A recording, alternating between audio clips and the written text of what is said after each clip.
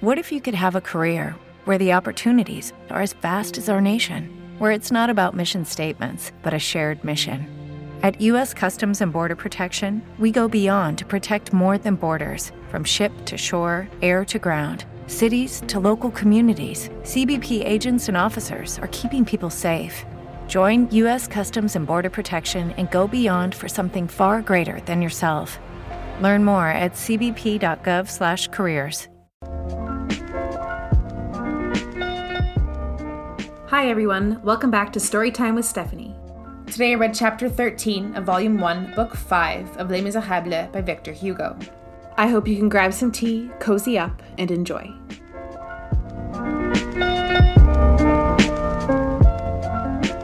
Chapter 13. The solution of some questions connected with the municipal police.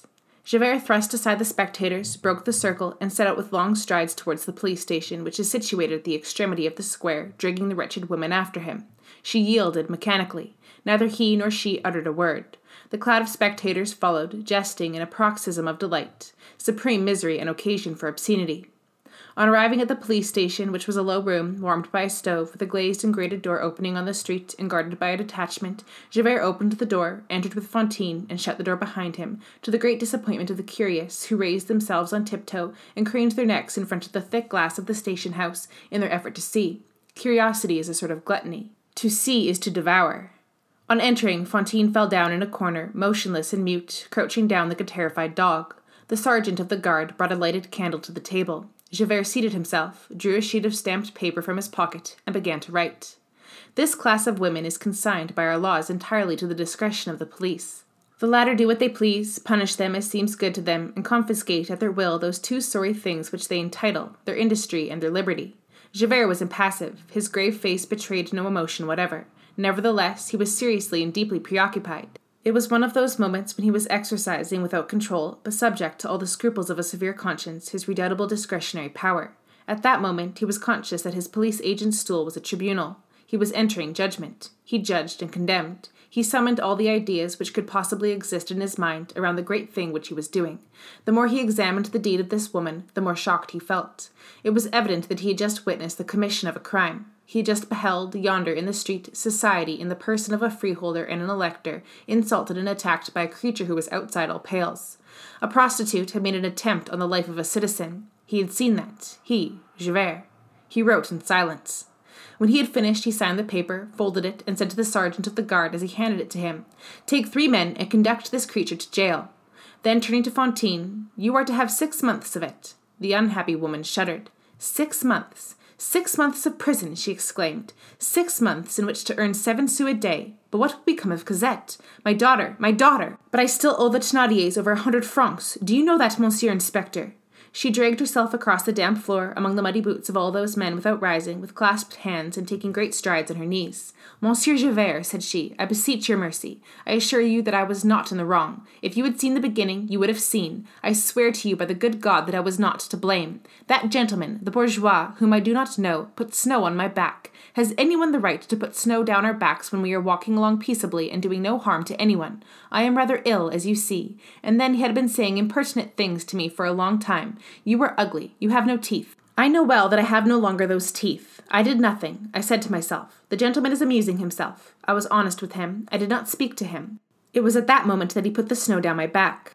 Monsieur Javert, good Monsieur Inspector, is there not some person here who saw it and can tell you that this is quite true? Perhaps I did wrong to get angry. You know that one is not master of oneself at the first moment. One gives way to vivacity, and then, when someone puts something cold down your back just when you were not expecting it. I did wrong to spoil that gentleman's hat. Why did he go away? I would ask his pardon. Oh, my God, it makes no difference to me whether I ask his pardon. Do me the favor today, for this once, Monsieur Javert. Hold! You do not know that in prison one can earn only 7 sous a day. It is not the government's fault, but 7 sous is one's earnings. And just fancy, I must pay 100 francs or my little girl will be sent to me. Oh, my God, I can't have her with me. What I do is so vile. Oh, my Cosette, oh, my little angel of the Holy Virgin. What will become of her, poor creature? I will tell you. It is the Thénardiers, innkeepers, peasants, and such people are unreasonable. They want money. Don't put me in prison. You see, there is a little girl who will be turned out into the street to get along as best she may in the very heart of the winter, and you must have pity on such a being, my good Monsieur Javert. If she were older, she might earn her living, but it cannot be done at that age. I am not a bad woman at bottom. It is not cowardliness and gluttony that have made me what I am. If I have drunk brandy, it was out of misery. I do not love it, but it benumbs the senses. When I was happy, it was only necessary to glance into my closets, and it would have been evident that I was not a coquettish and untidy woman. I had linen, a great deal of linen. Have pity on me, Monsieur Javert. She spoke thus, rent in twain, shaken with sobs, blinded with tears, her neck bare, wringing her hands, and coughing with a dry, short cough, stammering softly with a voice of agony. Great sorrow is a divine and terrible ray, which transfigures the unhappy. At that moment, Fantine had become beautiful once more. From time to time, she paused and tenderly kissed the police agent's coat. She would have softened a heart of granite, but a heart of wood cannot be softened. Come, said Javert, I have heard you out. Have you entirely finished? You will get 6 months. Now march. The Eternal Father in person could do nothing more. At these solemn words, the Eternal Father in person could do nothing more. She understood that her fate was sealed. She sank down, murmuring, Mercy. Javert turned his back. The soldiers seized her by the arms. A few moments earlier, a man had entered, but no one had paid any heed to him. He shut the door, leaned his back against it, and listened to Fantine's despairing supplications. At the instant when the soldiers laid their hands upon the unfortunate woman who would not rise, he emerged from the shadow and said, "One moment, if you please." Javert raised his eyes and recognized M. Madeleine. He removed his hat and saluting him with a sort of aggrieved awkwardness. "Excuse me, Mr. Mayor." The words Mr. Mayor produced a curious effect upon Fantine. She rose to her feet with one bound, like a spectre springing from the earth, thrust aside the soldiers with both arms, walked straight up to M. Madeleine before anyone could prevent her, and gazing intently at him with a bewildered air, she cried, "Ah, so it is you who are M. le Maire." Then she burst into a laugh and spit in his face. M. Madeleine wiped his face and said, "Inspector Javert, set this woman at liberty." Javert felt that he was on the verge of going mad. He experienced at that moment, blow upon blow and almost simultaneously, the most violent emotions which he had ever undergone in all his life. To see a woman of the town spit in the mayor's face was a thing so monstrous that, in his most daring flights of fancy, he would have regarded it as sacrilege to believe it possible. On the other hand, at the very bottom of his thought, he made a hideous comparison as to what this woman was and as to what this mayor might be. And then he, with horror, caught a glimpse of I know not what simple explanation of this prodigious attack. But when he beheld that mayor, that magistrate, calmly wipe his face and say, "Set this woman at liberty," he underwent a sort of intoxication of amazement. Thought and word failed him equally. The sum total of possible astonishment had been exceeded in his case. He remained mute. The words had produced no less strange an effect on Fantine. She raised her bare arm and clung to the damper of the stove like a person who is reeling. Nevertheless, she glanced about her and began to speak in a low voice, as though talking to herself. "At liberty? I am to be allowed to go. I am not to go to prison for 6 months. Who said that? It is not possible that anyone could have said that. I did not hear aright. It cannot have been that monster of a mayor. Was it you, my good Monsieur Javert, who said that I was to be set free? Oh, see here, I will tell you about it, and you will let me go. That monster of a mayor, that old blackguard of a mayor, is the cause of all. Just imagine, Monsieur Javert, he turned me out, all because of a pack of rascally women who gossip in the workroom. If that is not a horror, what is? To dismiss a poor girl who was doing her work honestly. Then I could no longer earn enough, and all this misery followed. In the first place, there is one improvement which these gentlemen of the police ought to make, and that is, to prevent prison contractors from wronging poor people. It will explain it to you, you see. You were earning 12 sous at shirt-making. The price falls to 9 sous, and it is not enough to live on. Then one has to become whatever one can. As for me, I had my little Cosette, and I was actually forced to become a bad woman. Now you understand how it is that blackguard of a mayor caused all this mischief. After that, I stamped on that gentleman's hat in front of the officer's café, but he had spoiled my whole dress with snow. We women have but one silk dress for evening wear. You see that I did not do wrong deliberately. Truly, Monsieur Javert. And everywhere I behold women who are far more wicked than I, and who are much happier. Oh, Monsieur Javert, it was you who gave orders that I am to be set free, was it not? Make inquiries, speak to my landlord. I am paying my rent now. They will tell you that I am perfectly honest. Oh, my God, I beg your pardon. I have unintentionally touched the damper of the stove, and it has made it smoke. M. Madeleine listened to her with profound attention. While she was speaking, he fumbled in his waistcoat, drew out his purse, and opened it. It was empty. He put it back in his pocket. He said to Fantine, "How much did you say that you owed?" Fantine, who was looking at Javert only, turned towards him. "Was I speaking to you?" Then, addressing the soldiers, "Say, you fellows, did you see how I spit in his face? Ah, you old wretch of a mayor, you came here to frighten me, but I'm not afraid of you. I am afraid of Monsieur Javert." I am afraid of my good Monsieur Javert." So saying, she turned to the inspector again. "And yet, you see, Mr. Inspector, it is necessary to be just. I understand that you are just, Mr. Inspector. In fact, it is perfectly simple. A man amuses himself by putting snow down a woman's back, and that makes the officers laugh. One must divert themselves in some way. And we are here for them to amuse themselves with, of course. And then you come. You are certainly obliged to preserve order. You lead off the woman who is in the wrong. But on reflection, since you are a good man, you say that I am to be set at liberty. It is for the sake of the little one, for 6 months in prison would prevent my supporting my child. Only don't do it again, you hussy. Oh, I won't do it again, Monsieur Javert. They may do whatever they please to me now. I will not stir. But today, you see, I cried because it hurt me. I was not expecting that snow from the gentleman at all, and then as I told you, I am not well. I have a cough. I seem to have a burning ball in my stomach, and the doctor tells me, take care of yourself. Here, feel. Give me your hand. Don't be afraid. It is here."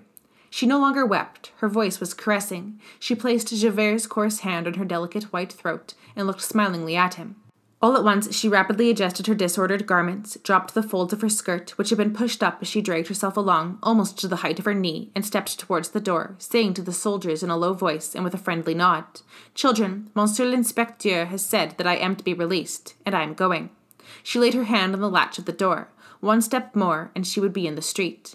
Javert, up to that moment, had remained erect, motionless, with his eyes fixed on the ground, cast athwart this scene like some displaced statue, which is waiting to be put away somewhere. The sound of the latch roused him. He raised his head with an expression of sovereign authority, an expression all the more alarming in proportion as the authority rests on a low level, ferocious in the wild beast, atrocious in the man of no estate. "Sergeant," he cried, "don't you see that jade is walking off? Who bade you let her go?"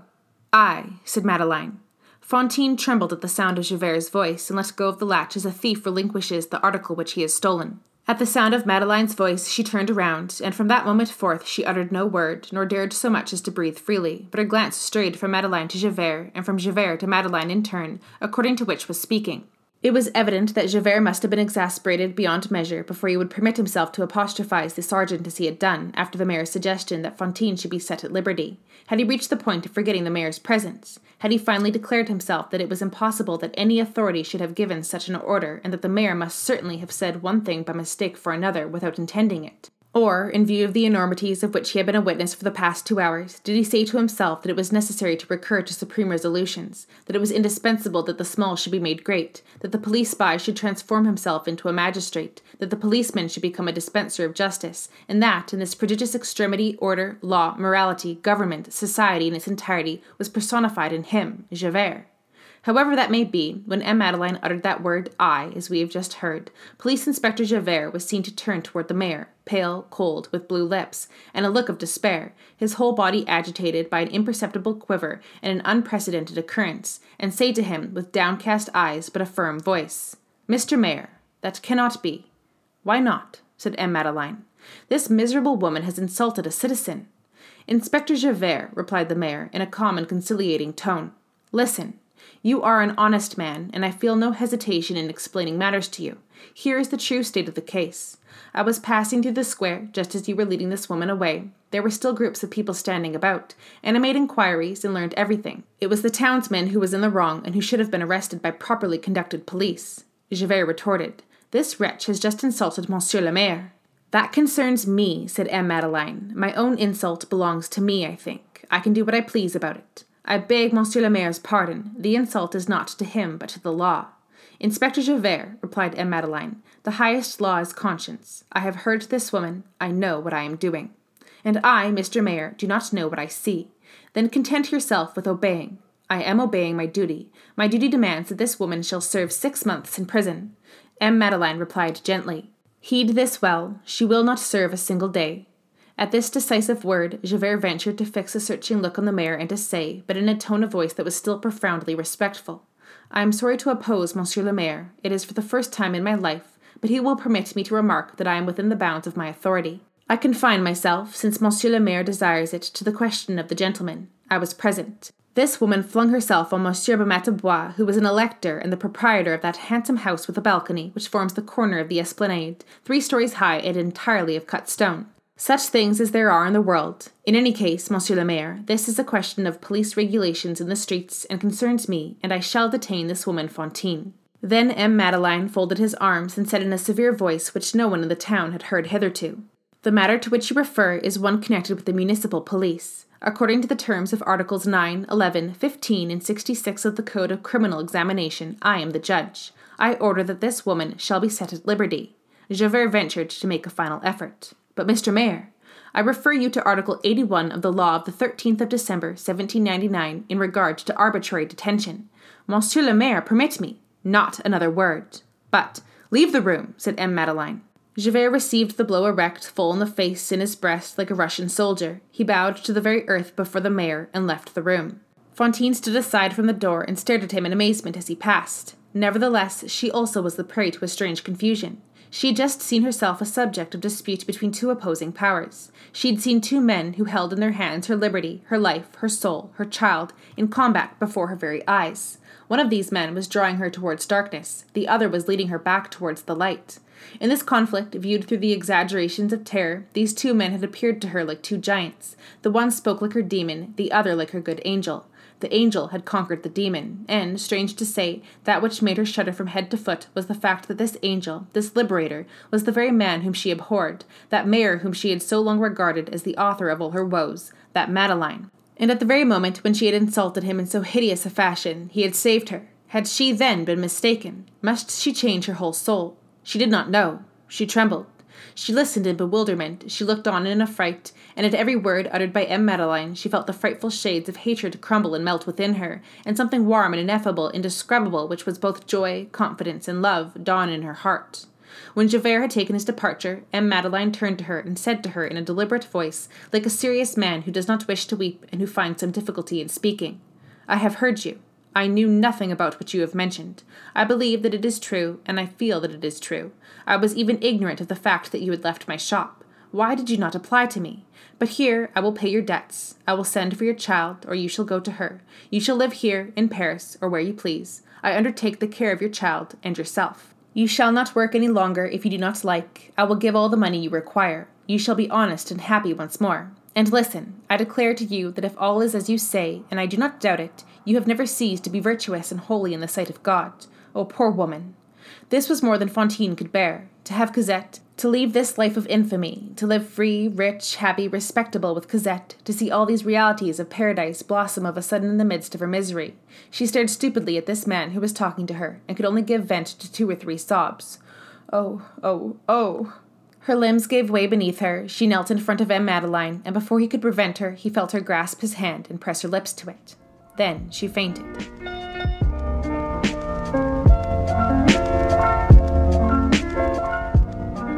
And that will be all for today. I will be back tomorrow with some more of Les Miserables for you. In the meantime, I hope you have an excellent day. Thank you so much for listening. Bye.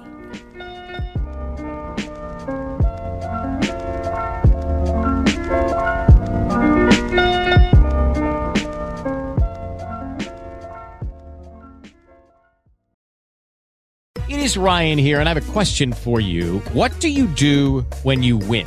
Like, are you a fist pumper, a woohooer, a hand clapper, a high fiver? I kind of like the high five, but if you want to hone in on those winning moves, check out Chumba Casino. At ChumbaCasino.com, choose from hundreds of social casino-style games for your chance to redeem serious cash prizes. There are new game releases weekly, plus free daily bonuses, so don't wait. Start having the most fun ever at ChumbaCasino.com. No purchase necessary. VGW Group. Void where prohibited by law. See terms and conditions. 18+.